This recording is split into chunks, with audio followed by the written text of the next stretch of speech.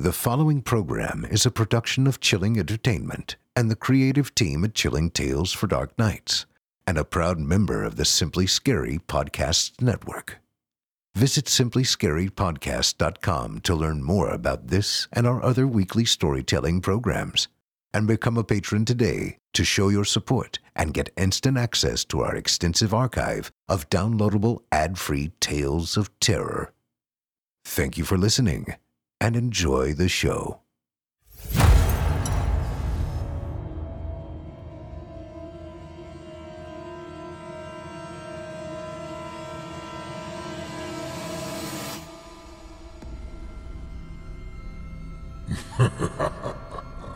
Good evening.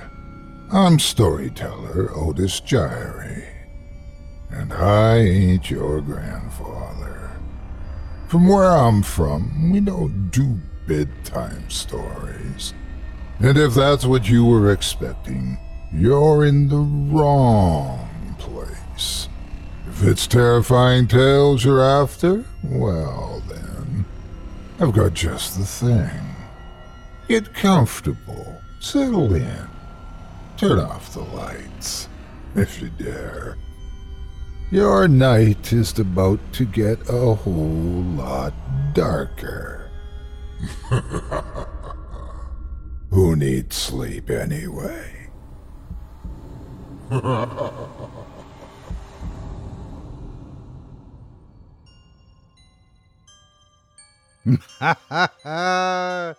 Good evening, you're listening to Scary Stories Told in the Dark. Welcome to Season 6, Episode 6. I'm your host, Otis Gyrie. In tonight's episode, I'll be performing 4 stories for you about astral instructions, creepy canines, eerie elevators, and dangerous desires. On our last episode, we introduced you to author Christopher Maxim and 4 of his tales, and asked if you would consider helping him during a very difficult time in his life. This episode, we're featuring 4 more of Chris's sinister stories, which he has generously shared with us, and are once again asking for any assistance you can offer. As I mentioned before, Chris has, unfortunately, been hit hard, both financially and physically, by the coronavirus pandemic. He suffers from a high-risk health condition that's left him immune-compromised and quarantined indefinitely. Coupled with serious issues collecting unemployment, Chris has found it difficult to make ends meet, let alone afford the treatment he needs to improve his health. So I'd like to ask you, after hearing his tales tonight, to consider helping him in his time of need, either by donating to him directly or by purchasing his books on Amazon.com. Every little bit helps, and would mean a lot not only to Chris, but to those of us in the horror fiction community that have followed his work for years. We've set up an author profile for Chris on our website at simplyscarypodcast.com/Maxim, spelled M-A-X-I-M. On that page, you'll find links to Chris's Amazon page, as well as an assortment of his featured books. You'll also find a donation link that will allow you to show your appreciation by contributing a few dollars to him directly. Just look for the donation link to his social media links at the top of the page. You can also use the page to contact Chris if you'd like to ask about other ways to help. From Chris, me, and everyone on our team, thanks again for your support. You're listening to the standard edition of tonight's program, which contains the first 2 terrifying tales. If you'd like to show your support and enjoy an extended version of this and other episodes with twice the terror, visit simplyscarypodcast.com and click Patrons in the upper menu to sign up today. Thank you for your support. Now, it's time to take a walk together down the moonlit trail, so lock your doors, turn your lights down low, and settle in. And the show's about to begin.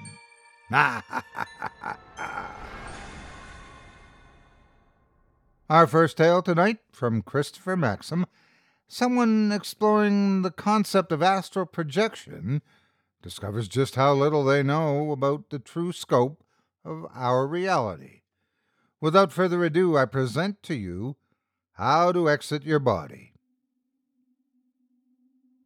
The sleeping mind fascinates me, namely the nighttime hallucinations we call dreams. Because of this, I keep a journal to record every thought that passes through my brain at night. I set at least one alarm each day so that I'm able to wake up during my REM cycles and recall my grandest dreams. Sometimes I fall back asleep, but for the most part, I keep up with it. It's been an enlightening experience, and so far, I've filled a dozen notebooks with my nightly adventures. In addition to cataloging my dreams, I study the phenomenon. I've dissected every sleep guide at my disposal and watched countless documentaries. I even took an elective back in high school called Nocturnal Fantasies, though it only lasted one semester. Not enough students shared my affinity for the topic. In other words, most of my waking life is consumed by sleep in one form or another. Craving more knowledge on the subject, I recently pursued my town library's massive local authors section. I was hoping to find a book on dreams I hadn't read, as this was the one part of the library I'd yet to set foot in. It was a long shot, but one I was willing to take in the name of research. After fishing through a plethora of self-published romance novels, I happened across one non-fiction title that caught my eye: Sleep Tactics, Exercises for a Mind at Rest, written by Jack Grovewood. The blurb on the back was vague and reminiscent of a self-help book with quotes like, "Learn the secrets to a good night's rest," and "Feed your mind's insatiable appetite for better understanding." Not a book of dreams per se, but it did pique my interest. Delving into the book at home, I found it to be more up my alley than I previously expected. It was filled with chapters pertaining to lucid dreaming, meditation, and even sleepwalking. I was already familiar with most of the content, but it turned out to be an enjoyable read. It wasn't until the last chapter, though, that I was caught completely off guard. I will outline most of it below. Chapter 16. How to Exit Your Body. Disclaimer: this is not an OBE, or out-of-body experience. As stated in Chapter 8, out of body, out of bed, I do believe in OBEs, but I find that they're just another form of dreaming. What I'm about to divulge to you is something completely different. It's neither an OBE nor any dream state. This is a way to truly exit your body using sleep paralysis as the catalyst. Before I discuss specifics, I'd like to go over a few prerequisites. To pull this off, you must be proficient at lucid dreaming. What I mean by this is that you need to have lucid dreams regularly and retain lucidity for longer periods of time in these dreams. It also helps if you're able to manipulate your dream environment with ease. If you only lucid dream on occasion, you'll have to train your mind to do so more often. See Chapter 6, Becoming a Lucid Lucy. If you, however, are unable to lucid dream, then this technique is not for you. It's nothing personal. You simply lack the tools needed for departure. Another requirement is sleep paralysis. Most of us have experienced this at one time or another, but it will help immensely if you're experiencing it on a regular basis. Coupled with lucidity and a focused mind, sleep paralysis is the only way out of your own skin, so to speak. That's all you need in the way of mental capabilities, more or less. It's an added bonus if you've had an OBE or wake-initiated lucid dream. See Chapter 7, Wake Unto Sleep. Now on to the fun part. I'm going to lay this out in a step-by-step fashion, followed by a more detailed explanation of what to expect upon achieving your first departure. Keep in mind that results may vary. Step 1. Fall asleep on your back in a slanted position. It could be on a recliner or a car seat, but your body must be diagonal relative to the ground. That's the only way I've ever been able to get this to work. For one reason or another, gravity plays a role. Step 2. Attain sleep paralysis. This is more of a waiting game than a step, as it's not entirely possible to execute at will. When it does happen, lucidity is key. You must be aware that you're in a state of deep sleep paralysis and be unafraid of your lack of mobility. This is one of the ways being a lucid dreamer comes in handy. Step 3. Once paralyzed, attempt to move your legs. If you're in the proper position, at least one of them should be mobile. If you can't move either leg, then you'll have to restart and experiment by tilting your seat in different positions. Step 4. Upon freeing one or more of your legs, attempt to free your arms. They will feel incredibly stiff, and you shouldn't be able to move them, try as you might. You should then feel a sharp sting on your head. Don't be alarmed, you're not having an aneurysm. This is completely normal and is necessary to make your exit. Step 5. As difficult and strenuous as it may be, keep trying to free your arms. As you do this, attempt to move the rest of your body as well. Put everything you have into fighting the paralysis. Just don't fall back asleep. Step 6. As you wrestle with your mind and body, the stinging sensation in your brain is going to grow. It won't be painful, but it will cause you great discomfort. Let it happen. As the sensation builds, you'll start to feel yourself drift away from your body. Don't fight it. Your mind is like a rubber band and will want to bounce back from where it's being stretched. Don't let it. Follow the flow of departure. If you steal your mind's focus and follow these instructions to a T, you will have successfully exited your earthly meat sack and unlocked a marvel of the mind that has only just begun to be understood. And that's the gist of it. The author went on to say that the world you find yourself in, upon departure, will harbor some differences to the one you started in. It will appear similar in almost every way, but will be completely void of any life forms. On top of that, nothing will budge. Everything will remain in its place, as still as can be. After revealing the delicate process of re-entering one's body, the author ended the chapter with an eerie warning. Whatever you do, don't go near the water. I was dumbfounded. The entire book up to that point was factual, but what that last chapter seemed like was something out of a science fiction novel. It certainly made for good entertainment, but I couldn't make heads or tails of it. Why have such an out-of-place pseudoscience chapter in an otherwise reputable book? It just didn't make any sense. About a week passed before I thought about the book again. It was almost time to return it to the library, so I decided to reread its final chapter. As absurd as it seemed, I teetered between laughing it off once and for all and actually giving it a shot. It did meet all of the requirements, and it would amuse me to some small extent. I could, at the very least, say I tried it for myself, if for no other reason than to prove it was a load of crap. After weighing the pros and cons, I ended up giving in to my curiosity. I knew it wasn't going to work, but it would be fun, a little experiment, if nothing else. Besides, was there really anything better for me to do during an episode of sleep paralysis? The only minor nuisance was that I'd have to sleep on one of my recliners instead of in a big, comfy, king-size Serta mattress. My small price to pay for the sake of scientific discovery, I suppose. On the night in question, I wound up having 3 episodes of sleep paralysis. During the first, I was far too groggy.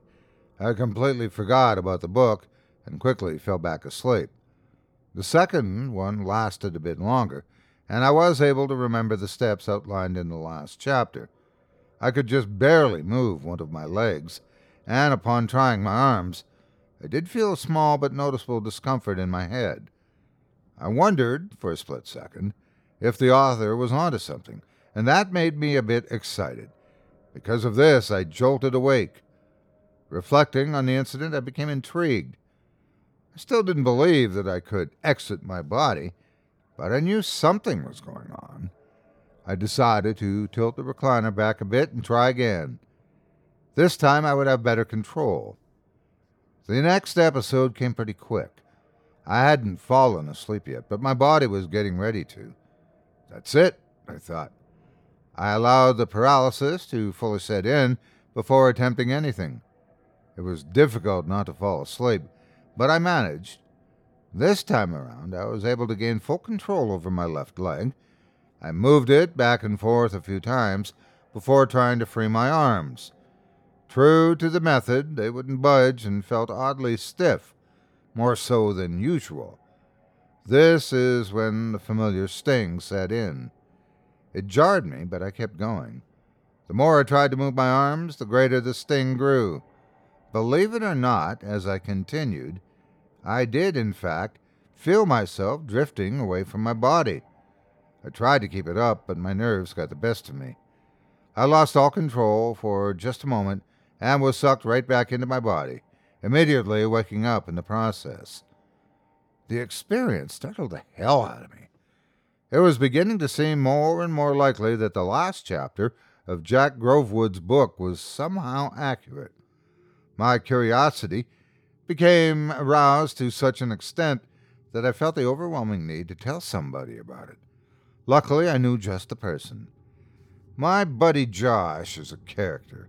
He believes in a lot of what I don't. This causes us to butt heads on a lot of topics. In simple terms, I'm a skeptic and he's a believer.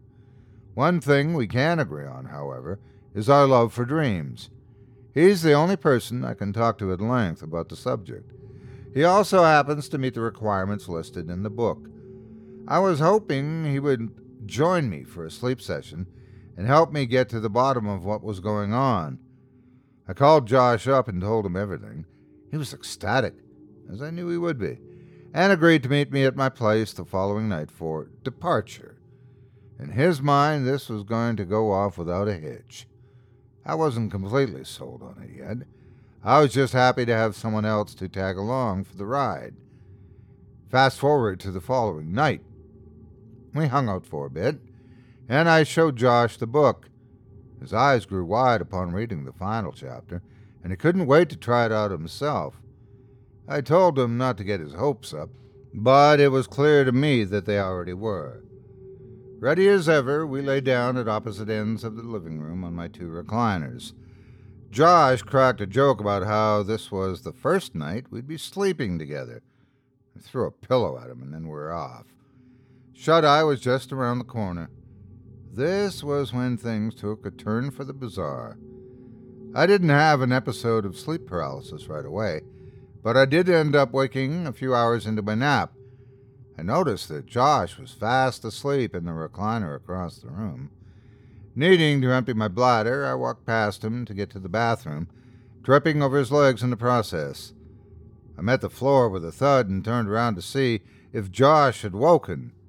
To my surprise, he hadn't.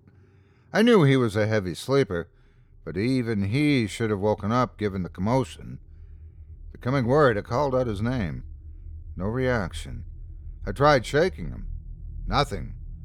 I grabbed a wrist and checked his pulse. It was there, however weak. This was when I panicked. I ran to my room, grabbed my phone, and scrambled to hit the call button.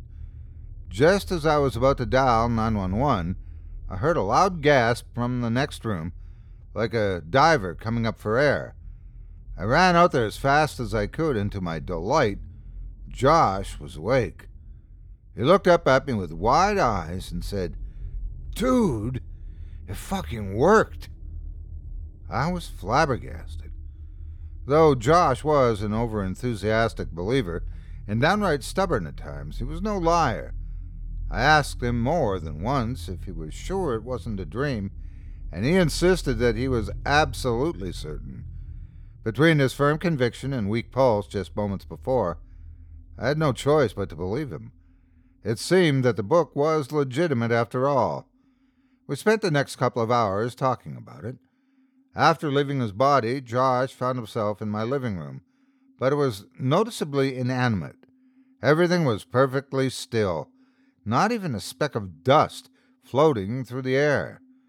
Josh also noticed that his body was translucent, a milky white outline of its former shape.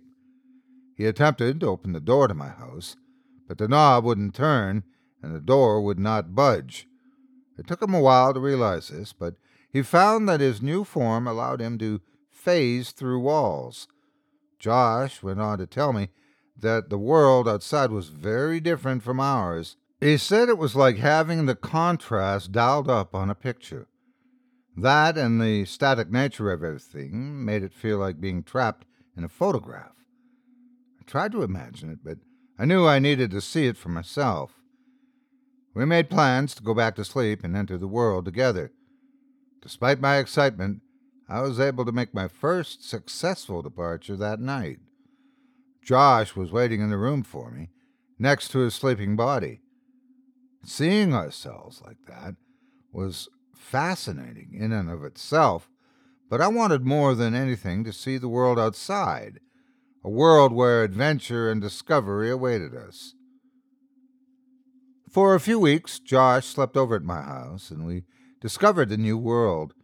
It was fun and downright addicting. Curiosity was what kept us going, and we wanted to know more and more about the odd realm we had discovered. Here are just a few of the things we learned during our excursions.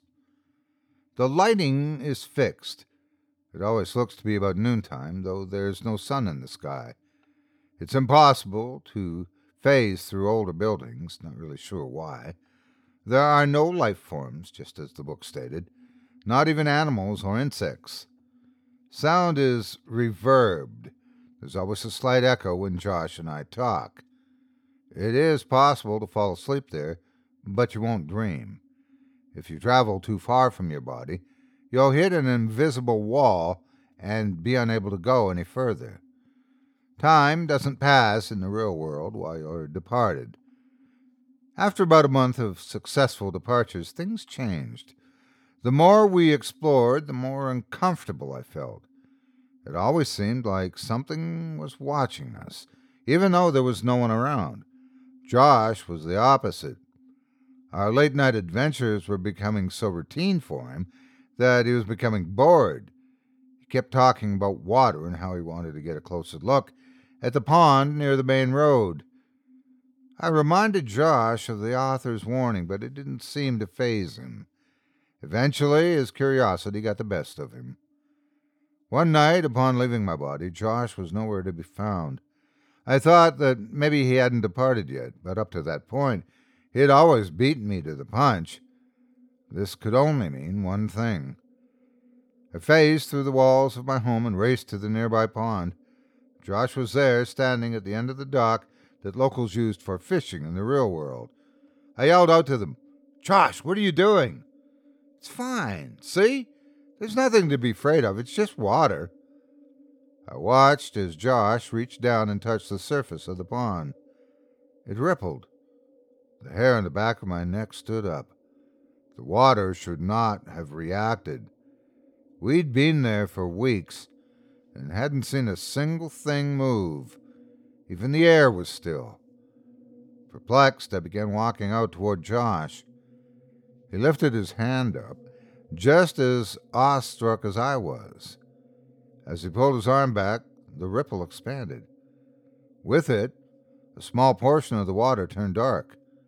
After a few moments, something reached out from the blackness. It was a hand. A fucking hand. It reached up, grabbed Josh's leg, yanking him downward. He went feet first into the water, holding on to the dock for dear life. As he screamed, I ran toward him. Before I could even get halfway to the position, I watched him disappear into the water. I ran the rest of the way, but the darkness had faded and returned to normal. My best friend was gone. In a state of fear-induced panic, I ran away. I wanted to save Josh, but I didn't know how. Plus, I felt that if I re-entered my body, perhaps I'd find him awake in the real world. It was wishful thinking, but it was all I had. That wishful thinking fell flat when I woke. Josh was still unconscious. I tried and tried, but I could not wake him.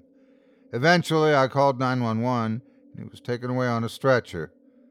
The doctors say he's in a coma, but can't discern what caused it. And that's everything. I'm a fucking wreck over what happened. I've tried visiting Josh in the hospital, but I can't face his parents, and they're always there. Instead, I go out to the pond in the real world, hoping that somehow I'll find answers. All I do end up finding are more questions. They keep me up at night, along with a recurring nightmare replaying the events from that day. I've tried departing since, but to no avail. Something's holding me back. It might be fear. That world is like a photograph, a still frame of a place we were never meant to see. A moment frozen in time with a layer of reality stripped away, and something is living there. Despite this truth, I feel a need to dive back in and save my friend. He didn't heed the author's warning, but I'm the reason he entered the world in the first place. I'm the reason he can't wake up. I have to go back.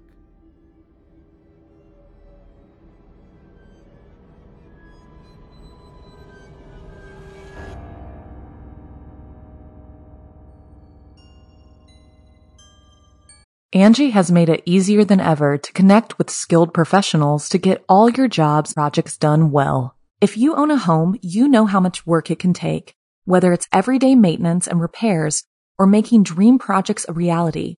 It can be hard just to know where to start, but now all you need to do is Angie that and find a skilled local pro who will deliver the quality and expertise you need. Angie has over 20 years of home service experience, and they've combined it with new tools to simplify the whole process. Bring them your project online or with the Angie app, answer a few questions, and Angie can handle the rest from start to finish, or help you compare quotes from multiple pros and connect instantly, which means you can take care of just about any home project in just a few taps. Because when it comes to getting the most out of your home, you can do this when you Angie that.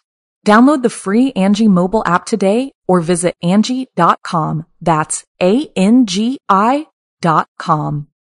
I hope you enjoyed How to Exit Your Body by author Christopher Maxim. As a reminder, Chris needs our help. Quarantined indefinitely due to his serious health condition and left unemployed and finding it difficult to collect his much-needed benefits, Chris has come to us asking for whatever help we can offer. If you're interested in helping and would like to either donate to Chris directly to thank him for his fantastically fearsome tales, or contribute by picking up a copy of one or more of his books on Amazon, visit simplyscarypodcast.com/Maxim, spelled Maxim. You'll find a donation link there, as well as links to his Amazon profile, books for sale, and his social media, as well as a contact form if you'd like to reach out and talk about other ways to help. Every little bit helps. Thanks again for your support of the writers that make this show possible. Up next, we've got another tale from Mr. Maxim, sure to make your blood run cold. In it, we'll meet someone who discovers something rather strange about their neighbor's canine companion. Now, what are they going to do about it? Stay tuned and find out. Without further ado, I present to you Zipper Dog. At first, I didn't think anything of it. My neighbor would stop to chat with me, leash in hand, and I would catch glimpses of the metal slider dangling from its belly. I assumed it was wearing a piece of pet clothing, or that perhaps it was the byproduct of some awkward veterinarian procedure. But the more we chatted, and the more I saw this mysterious zipper, the more I realized it was out of the ordinary, clearly embedded in the dog's skin. It drew my attention every time we engaged in small talk, until finally one day I decided to ask about it. Say, what is that zipper for on the little guy's belly, anyway? Oh, that? It's a long story. I wouldn't want to bore you. I've got nothing but time. I wondered if she could see the beads of sweat forming above my brow. Really, it's nothing, just a safety measure. And that was it. She pretty much laughed it off, granting me little in the way of an explanation. Thinking back, her responses were downright vague and deflective. She could see how curious I was, so why not just tell me? And what exactly did she mean by safety measure? As unfruitful as our conversation was, I didn't press the matter any further. Days, weeks, months went by. I'd occasionally see the dog's strange cosmetic feature, but I brushed it off every time, knowing it would only haunt me if I dwelled on it. Still, the thought itched in the back of my mind. It wasn't until a few months had passed that I would finally have the nerve to scratch it. I was pulling up weeds along my fence when I looked over at my neighbor's place, noticing the dog lying on the back porch.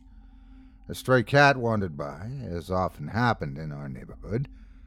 Without so much as a warning growl or malicious stance, the dog trotted over to the cat and scarfed it down, the sound of sharp teeth colliding with bone. The cat screeched in agony until it was no more. In a minute flat, its entire body was devoured. I was in shock. The cat's cries alerted my neighbor to the situation. She raced outside, grabbed the dog by the collar, and pulled him into the house. Through the sliding door, it was tough to make out, but I swear she unzipped him and reached inside, seemingly adjusting one of its organs. He didn't flinch, not even a bit. After pulling her arm out, the dog dropped to the floor, dead as a doornail from the looks of it. She then carried him outside and placed him back on the porch, arranging him in a sleeping position before getting in her car and leaving for the day. This 5-minute span of visual information was unlike anything I'd ever witnessed. Words like gruesome, strange, and horrific are too tame to describe what I saw. I was appalled beyond measure. After the shock wore off, I hopped the fence and approached the dog's carcass. I felt its neck, cold to the touch, no pulse. I looked to its underside, and there it was, that God-forsaken zipper, in all of its mysterious glory.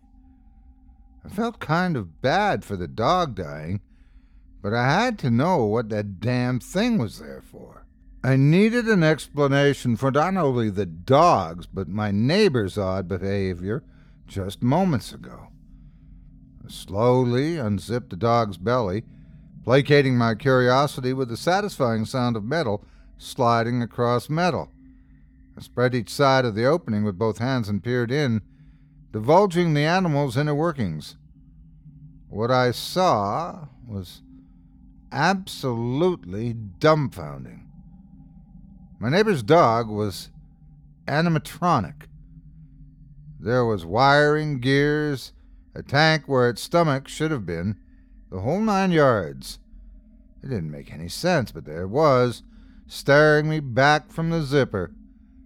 After scurrying home in shock, I decided that my best course of action would be to call animal control. I could tell them that my neighbor's dog trespassed on my lawn and was attacking the neighborhood cats. They would show up, examine the robotic carcass, and then go from there. I knew there wasn't a protocol for that sort of thing, but I assumed they could take care of things and contact the appropriate people, whether it be the police, the government, or the National Enquirer. As long as this weird predicament was taken care of, I could sleep easy knowing that my neighbor's strange robot dog wasn't going around eating whatever it pleased. Simple, right? Nope. Far from it. Animal control took a while to get there. By the time they arrived, my neighbor had come home and disposed of the evidence, hiding the dog somewhere in her home. The animal control officer apologized for the misunderstanding and left, leaving my neighbor on her front porch, glaring in my direction. It appeared privacy meant nothing to the local authorities. Just my luck. The days that followed were different. My neighbor's dog had sprung to life, reactivated by its master, no doubt. They would walk their usual path around the cul-de-sac, but would not stop for small talk. I knew her dirty little secret, after all. I was no longer a friendly neighbor to be conversed with. Oh, no. I was the enemy, a danger to this woman's unusual way of life. Even if I meant no harm to her or her strange choice of pet, she didn't seem to see it that way. She continued to give me the cold shoulder for about a month and a half before finally speaking with me again on one of her daily strolls. "Hey there." "Hello, everything all right?" "Just peachy. I'm having a cookout on Saturday at noon. You're more than welcome to come." Strange.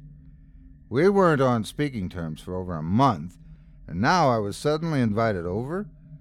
Maybe this was her extending an olive branch my way, her way of saying, "No hard feelings." "Yeah, sure, I can make it. Sounds like a good time." "Great, I'll add you to the list." As she walked away, I felt the need to apologize, even if her dog was a weird cat-eating robot. "Hey, about that animal control call, I just wanted to say, oh, don't worry about it. Water under the bridge. See you Saturday." She hurried off, and that was that. Problem solved. Or so I thought. The night before the cookout, I couldn't sleep. Kept on hearing what sounded like footsteps creeping around the perimeter of my house. Every time I got up to investigate, the sound ceased, and the coast appeared to be clear. It was either a prank at my expense, a burglar taking their sweet time to pull the trigger, or ghosts roaming around in the night. Either way, it left me anxious, making sleep a distant dream, just out of my reach. During a particularly loud set of footsteps, I raced downstairs, just in time to catch 4 glowing dots peering in through my living room window. This was enough to make my neck hairs stand upright. Though terrified, I wasted no time grabbing a ball bat and storming out my front door to greet the would-be intruders. I may be old, but I can still kick some ass when needed, especially when it involves crossing my property line. To my astonishment, my yard was empty. I covered every side of the house, only to find no one, not a soul in sight in any direction I looked. I don't care how fast you can sprint. Nobody could have made it out of eyeshot in such a short period of time, even in those low-light conditions. Baffled and even more anxious than before, I locked up every last door and window in my home before crawling under the covers like a frightened child, scared of the mystery figures lurking in the shadows. The footsteps dissipated over the course of the night, and as the sun came up over the horizon, so too did my fear.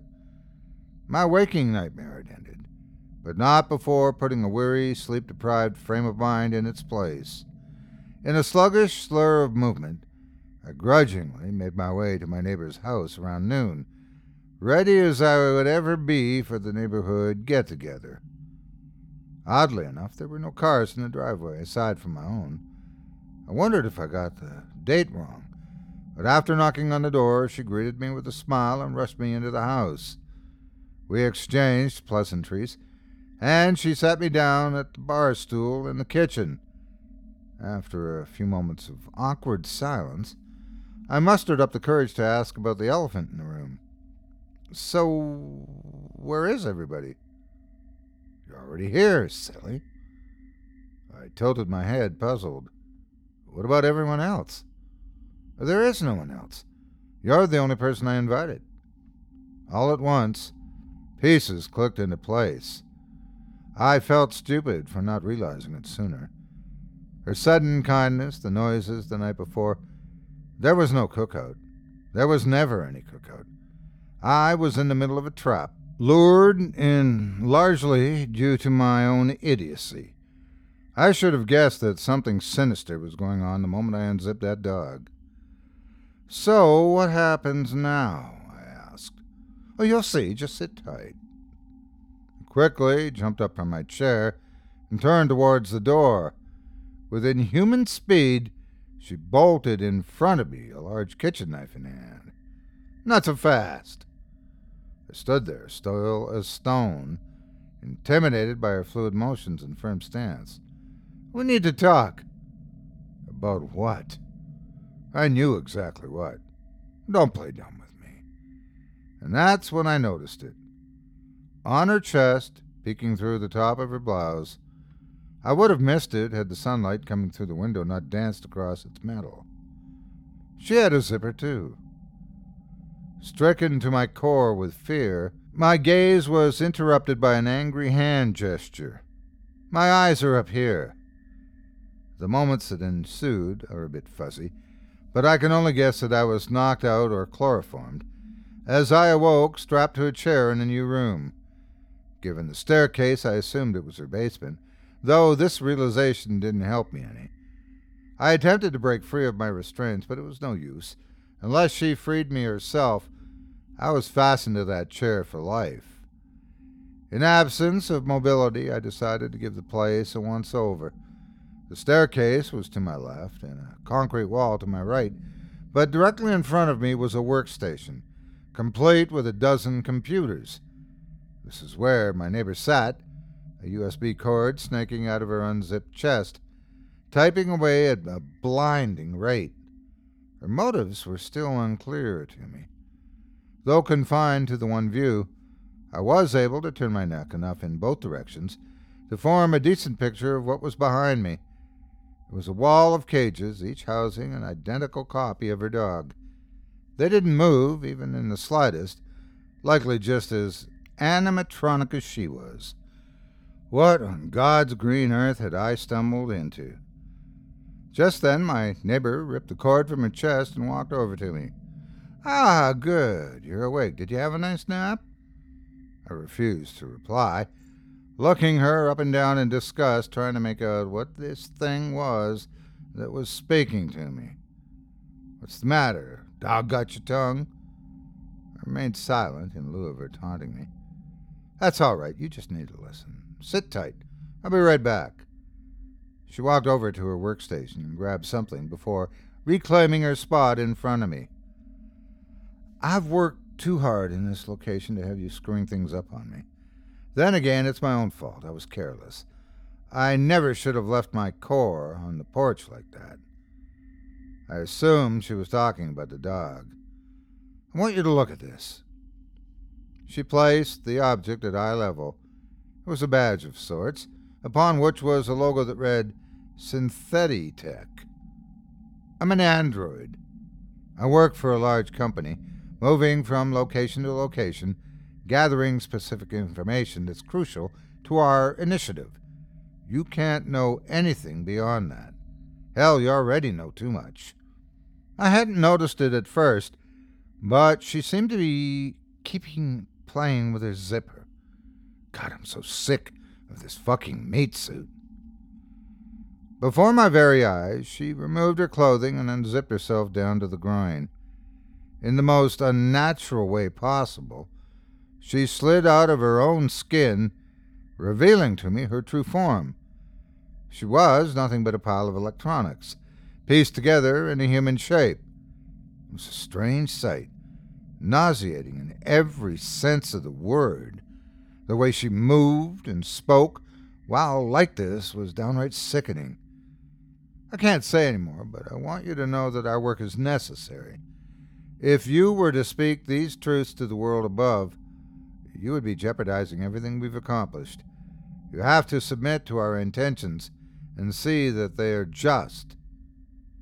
I didn't know what to make of this. I simply looked away, wishing not to see her grotesque animatronic face any longer. Unfortunately for me, she grabbed it and forced it in her direction anyway, feeling of cold metal enveloping my jaw. "You need to promise me that you will submit. You're not to tell anyone of any of this. Do you understand?" I nodded in agreement, but only because I wanted her hand off my face. Luckily, she let go and backed away. "Good. You know, we're not so bad when you get to know us. In a sense, we're just like you." Internally, I scoffed at the thought of this. I was nothing like her, and not just because of her appearance. I was never one to go around kidnapping my neighbors, holding them captive in my basement. It just wasn't my cup of tea. Well, this is it. I'll need you to take over from here. Don't make the same mistake I did, lest you regret it for the rest of your life. This was the last thing she said to me, though I had no idea what any of it meant. I must have been knocked unconscious again, because the next thing I remember was waking up on her basement floor, no longer bound by my restraints. For one reason or another, she didn't kill me. I was a free man. Without warning, a group of trained operatives burst through the basement door and raced down to help me up. "Are you all right?" "Yes, I'm fine. What's going on?" I noticed a few of the men walk on opposite sides of the room to gather evidence. One guy ripped open a cage, grabbed one of the dogs, and unzipped him, revealing it to be nothing but a hollow carcass. "They're empty, sir, a collection of shells." Just as I suspected. No matter. Load them into the truck with the hard drives. Hopefully she didn't wipe them before she left. I must have looked completely bewildered because the gentleman grabbed me by the shoulders and looked me straight in the eye. "Everything's fine now. We've been on this woman's tail for a long time. We may not have captured her, but this is still a big win. And it's all thanks to you." I was still confused, but more so relieved that it was all over. "Are you sure you're all right? Don't need a ride to the hospital?" I shook my head, not wishing to be poked and prodded after what I'd endured. I didn't trust doctors much anyway. I just wanted to go home. "Okay, let me walk you to your house." I agreed, and we were off. I couldn't wait to get inside and put the whole ordeal behind me. That was the plan, anyway. Whatever government officials they were, the entire crew picked the place clean and left my neighborhood within a couple of hours. That night I received a call from them for a statement regarding the situation. I obliged and asked some questions myself. Though the information was privileged, I guilted them into giving me some details, claiming I needed some peace of mind so I could sleep at night. The fact that I was just a frail old man helped too. It would seem my neighbor was a high-ranking disciple in an android cult hell-bent on infiltrating various government agencies. They were currently in the process of recruiting new members to aid in their cause. That's all I was told, which was more than I thought I'd get. This was enough to placate my curiosity and keep me from dwelling on events as they unfolded. I thanked the man on the other end and hung up, content with my feelings. After the ending of the call, I heard a knock at my front door. I don't usually get visitors late at night, but I suspected it would be one of my neighbors asking about the sting operation that just took place next door. I opened the door, and to my surprise, there was no person there to greet me. Nope, not a person. Instead, there was a dog, identical to my neighbor's. Before I could process its arrival, it trotted inside and sat on the floor. A voice then emanated from its collar. "Shut the door." I did as the dog said, baffled and afraid. "Hello. I'm serial number 724234. I'll be your core companion on your journey of fulfillment. True adventure awaits. Would you like to begin your first task?" I didn't know how to respond or what in God's name was happening, but it was at this point I felt an itch running up the length of my torso. It was subtle at first, but grew to the point that I had to reach down my shirt and scratch at it. That's when I felt a familiar metal caress my fingers. It took a moment for it to sink in, but I knew exactly what I was feeling. It was a zipper.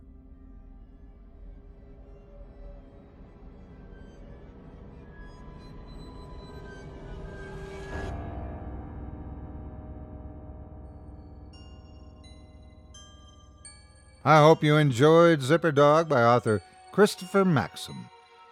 I'd like to personally thank you for joining me for this episode of Scary Stories Told in the Dark. If you've enjoyed what you've heard on today's program, please take a moment to stop by our iTunes page or wherever else you listen to your favorite podcasts and leave us a 5-star review and a kind word. It makes a huge difference and would mean a lot to us. Also, as a reminder, tonight's featured author, Christopher Maxim, who generously contributed all 4 of this episode's tales, needs our help. Immunocompromised due to a high-risk health condition, and quarantined indefinitely, and having difficulty paying bills and getting the help he needs to improve his health, Chris would appreciate any assistance you can offer, whether that be buying copies of his books or donating directly to him to thank him for his work crafting the tales you've heard tonight. Even a one-time donation makes a huge difference. If you're interested in helping, visit simplyscarypodcast.com/Maxim, spelled MAXIM, where you'll find links to Chris's donation page, social media, and Amazon profile, with several of his amazing collections of tales and short stories available. Thanks again for your support of the writers that help make this show possible. It means a lot to both of us. If you'd like to hear a premium extended edition of tonight's and all of our other episodes featuring Twice the Terror, visit simplyscarypodcast.com today and click the Patrons link in the menu at the top of the screen. You'll find yourself at chillingtalesfordarknights.com, where you can purchase season passes for this podcast and our other quality storytelling programs, or become a patron for as little as $5 per month and get your access to our entire audio archive dating back to 2012, all of it ad-free. If you happen to use Facebook, Twitter, Instagram, or YouTube, you can follow and subscribe to Chilling Tales for Dark Nights there, where you'll get all of our latest updates and new releases and have the chance to interact with us each and every week. You can subscribe to me on YouTube as well at the Otis Gyrie channel, where you'll find releases of my series Horror Storytime dating back to 2014. And you can find me on Facebook, Twitter, and Instagram too. Just search for Otis Gyrie.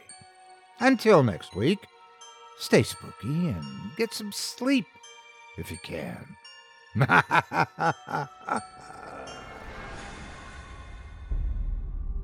Thanks for listening.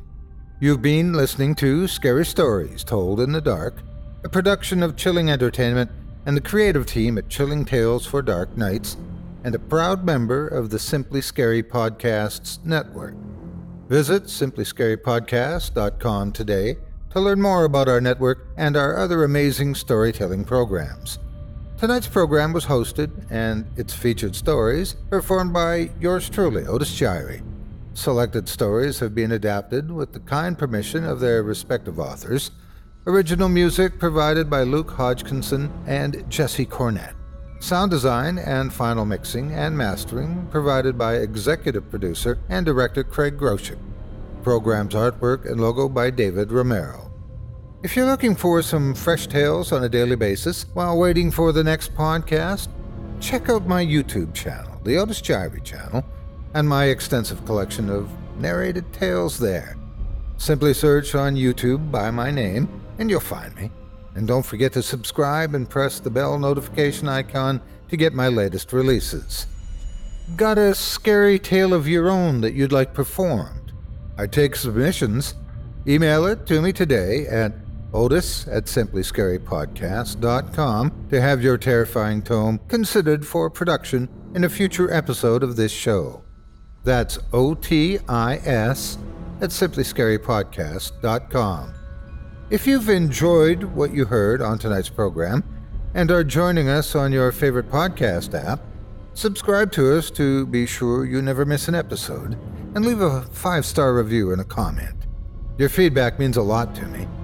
You can also follow Chilling Tales for Dark Nights and yours truly on Facebook to connect anytime and get the latest updates on this and other programs and my channel.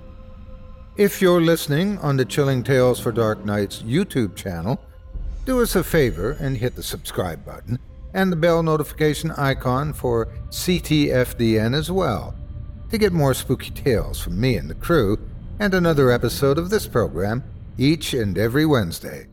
And don't forget to hit that thumbs up button to tell us how we're doing and leave a kind word or a request. And don't forget to visit us at chillingtalesfordarknights.com and consider supporting the team by becoming a patron. In addition to helping us out, you'll get exclusive access to our audio archive and ad-free downloads of all your favorite stories, including those you've heard on this program. As for me, I'll be back next Wednesday with more terrifying tales to keep you up all night. But that's all right. Who needs sleep anyway?